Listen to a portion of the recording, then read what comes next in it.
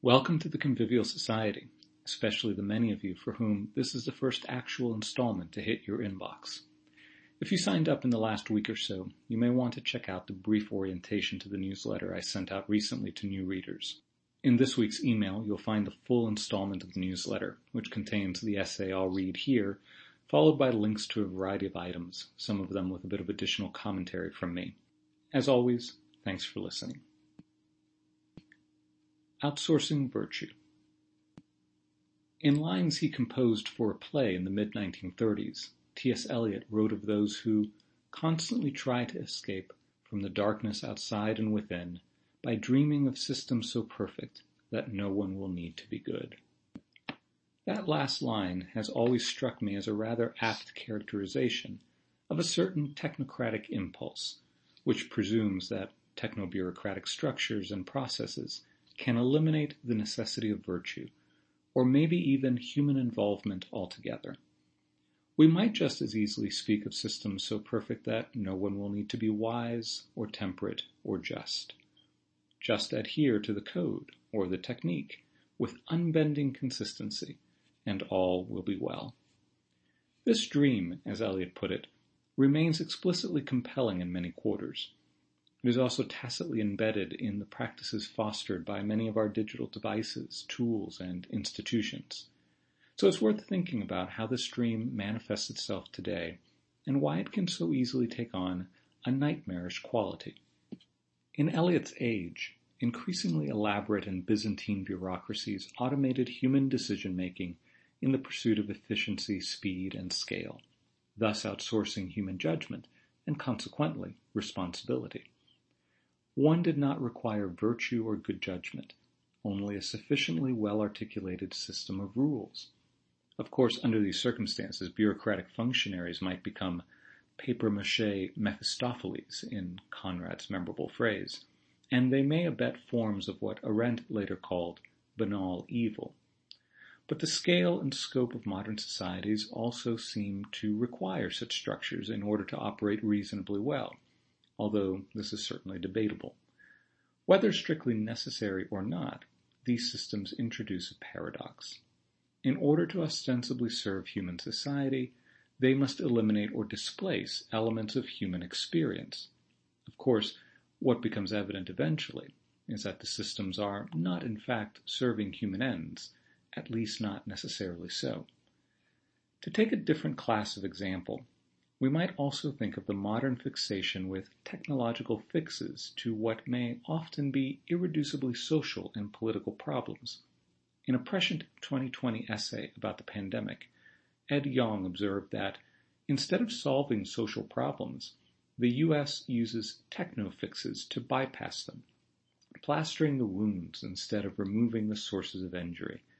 And that's if people even accept a solution on offer. No need for good judgment, responsible governance, self-sacrifice, or mutual care if there is an easy technological fix to ostensibly solve the problem. No need, in other words, to be good, so long as the right technological solution can be found.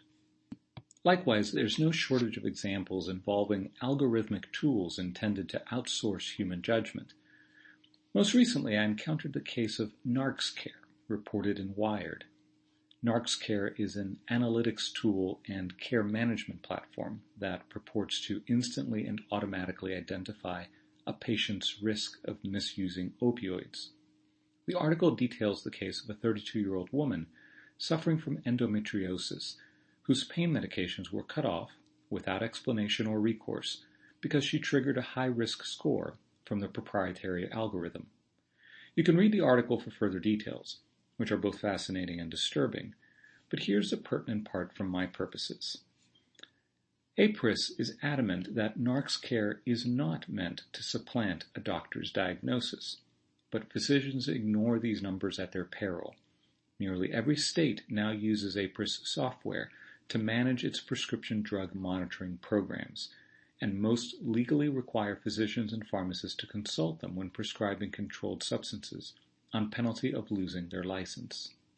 This is an obviously complex and sensitive issue, but it's hard to escape the conclusion that the use of these algorithmic systems exacerbates the same demoralizing opaqueness evasion of responsibility, and cover-your-ass dynamics that have characterized analog bureaucracies. It becomes difficult to assume responsibility for a particular decision made in a particular case. Or, to put it otherwise, it becomes too easy to claim the algorithm made me do it, and it becomes so in part because the existing bureaucratic dynamics all but require it. This technocratic impulse is alive and well, and we'll come back to it in a moment, but it occurs to me that we might also profitably invert Eliot's claim and apply it to our digital media environment, in which we experience systems so imperfect that it turns out everyone will need to be really, really good. Let me explain what I mean by this. The thought occurred to me when I read yet another tweet advocating for the cultivation of digital media literacy. You should know that, at one level, I think this is fine and possibly helpful under certain circumstances. However, I also think it underestimates or altogether ignores the non-intellectual elements of the problem. It seems unrealistic, for example, to expect that someone who is likely already swamped by the demands of living in a complex, fast-paced, and precarious social milieu will have the leisure and resources to thoroughly do their own research about every dubious or contested claim they encounter online, or to adjudicate the competing claims made by those who are supposed to know what they are talking about. There's a lot more to be said about this dynamic, of course. It raises questions about truth, certainty, trust, authority, expertise, and more, but here I simply want to highlight the moral demand, because searching for the truth, or a sufficient approximation of it, is more than a merely intellectual activity. It involves, for example, humility, courage, and patience. It presumes a willingness to break with one's tribe or social network with all the risks that may entail.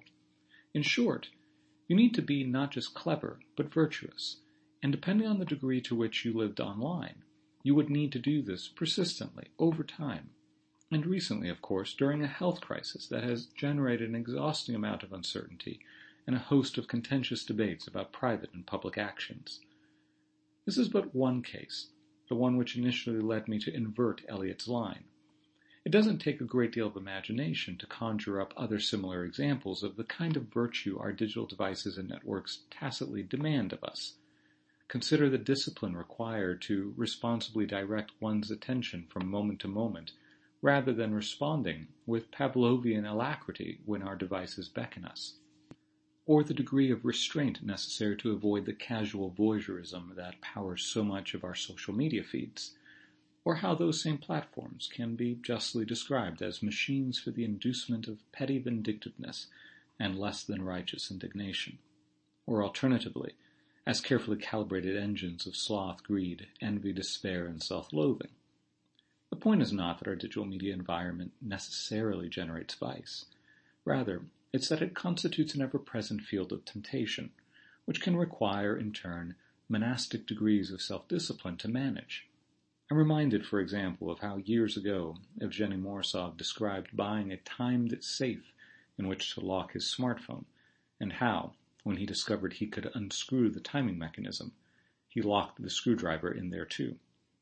Under certain circumstances, and for certain people, maintaining a level of basic human decency, or even psychic well-being, may feel like an exercise in moral sainthood. Perhaps this explains the recent interest in Stoicism, although we do well to remember Pascal's pointed criticism of the Stoics. They conclude that we can always do what we can sometimes do. We alternate, then, between environments that seek to render virtue superfluous and environments that tacitly demand a high degree of virtue in order to operate benignly. Not surprisingly, there's a reciprocal relationship between these two dynamics. Failure to exhibit the requisite virtue creates a demand for the enhancement of rule-based systems to regulate human behavior. Speech on social media platforms is a case in point that comes readily to mind. The scale and speed of communication on social media platforms generate infamously vexing issues related to speech and expression, which are especially evident during a volatile election season or a global pandemic. These issues do not, in my view, admit of obvious solutions beyond shutting down the platforms altogether. That not being a presently viable option, companies and lawmakers are increasingly pressured to apply ever more vigilant and stringent forms of moderation, often with counterproductive results. This is yet another complex problem, of course, but it also illustrates the challenge of governing by codes that seek to manage human behavior by generating rules of conduct with attendant consequences for their violation, which, again, may be the only viable way of governing human behavior at the numeric, spatial, and temporal scale of digital information environments. In any case, the impulse is to conceive of moral and political challenges as technical problems admitting of engineered solutions. To be clear, it's not that codes and systems are useless. They can have their place, but they require sound judgment in their application, precisely to the degree that they fail to account for the multiplicity of meaningful variables and goods at play in human relations. Trouble arises when we are tempted to make the code and its application coterminous, which would require a rule to cover every possible situation and extenuating circumstance ad infinitum. This is the temptation that animates the impulse to apply a code with blind consistency, as if this would be equivalent to justice itself. The philosopher Charles Taylor has called this tendency in modern liberal societies code fetishism, and it ought to be judiciously resisted. According to Taylor, code fetishism tends to forget the background which makes sense of any code, the variety of goods which rules and norms are meant to realize, as well as the vertical dimension which rises above all of these. Code fetishism in this sense is not unlike what Jacques Ellul called technique, a relentless drive toward efficiency that eventually became an end in itself, having lost sight of the goods for the sake of which efficiency was pursued in the first place. As an aside, I'll note that code fetishism may be something like a default setting for modern democratic societies, which have a tendency to tilt toward technocracy, while of course also harboring potent counter-tendencies. The tilting follows from a preference for proceduralism, or the conviction that an ostensibly neutral set of rules and procedures are an adequate foundation for a just society, particularly in the absence of substantive agreement about the nature of a good society. In this way, there's a long-standing symbiosis between modern politics and modern technology. They both traffic in the ideal of neutrality, neutral tools, neutral processes, and neutral institutions. It should not be surprising, then, that contemporary institutions turn toward technological tools to shore up the ideal of neutrality. The presumably neutral algorithm will solve the problem of bias in criminal sentencing, or loan applications, or hiring, for example. And neither should it be surprising to discover that what we think of as modern society, built upon this tacit pact between ostensibly neutral political and technological structures, begins to fray and lose its legitimacy as the supposed neutrality of both becomes increasingly implausible. I realize this paragraph calls for a book of footnotes, but it will have to do for now. As it turns out, Charles Taylor also wrote the foreword to Ivan Illich's Rivers North of the Future, and, caveat lector, new readers, at the Convivial Society, we eventually come around to Illich at some point. In his foreword, Taylor explored Illich's seemingly eccentric arguments about the origins of modernity in the corruption of the Christian Church. It's an eccentric but compelling argument. However, I'll leave its merits to one side here in order to hone in on Taylor's comments about code fetishism, or, to recall where we began, the impulse to build systems so perfect no one will need to be good. We think we have to find the right system of rules, of norms, and then follow them through unfailingly, Taylor wrote. We cannot see any more, he continued, the awkward way these rules fit enfleshed human beings. We fail to notice the dilemmas they have to sweep under the carpet. These codes often spring from decent motives and good intentions, but they may be all the worse for it.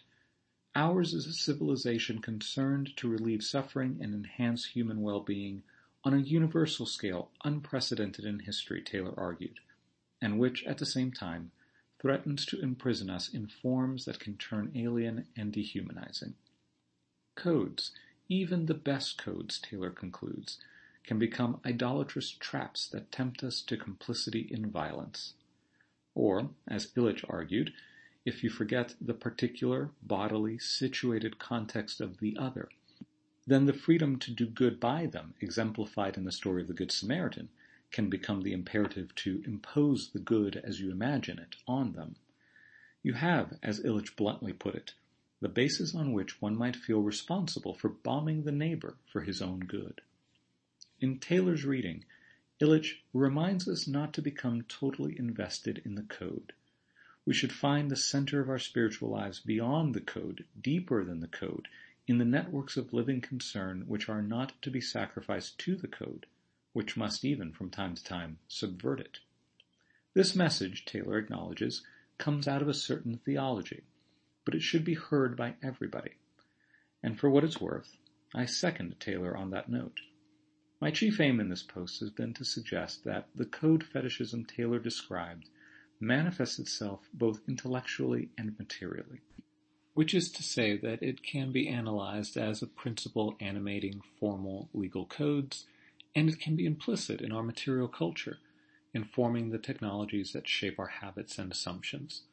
To put it another way, dealing with humanity's imperfections through systems, tools, and techniques is a long-standing strategy.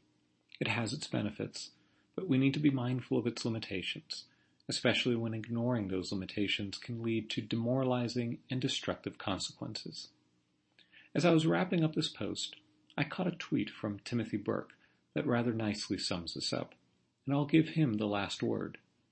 Commenting on an article arguing that student engagement data should replace student recommendations, Burke observed, "This is one of those pieces that identifies a problem that's rooted in the messy and flawed humanity of the systems we make, and then imagines that there is some metric we could make that would flush that humanity out in order to better judge some kind of humanity."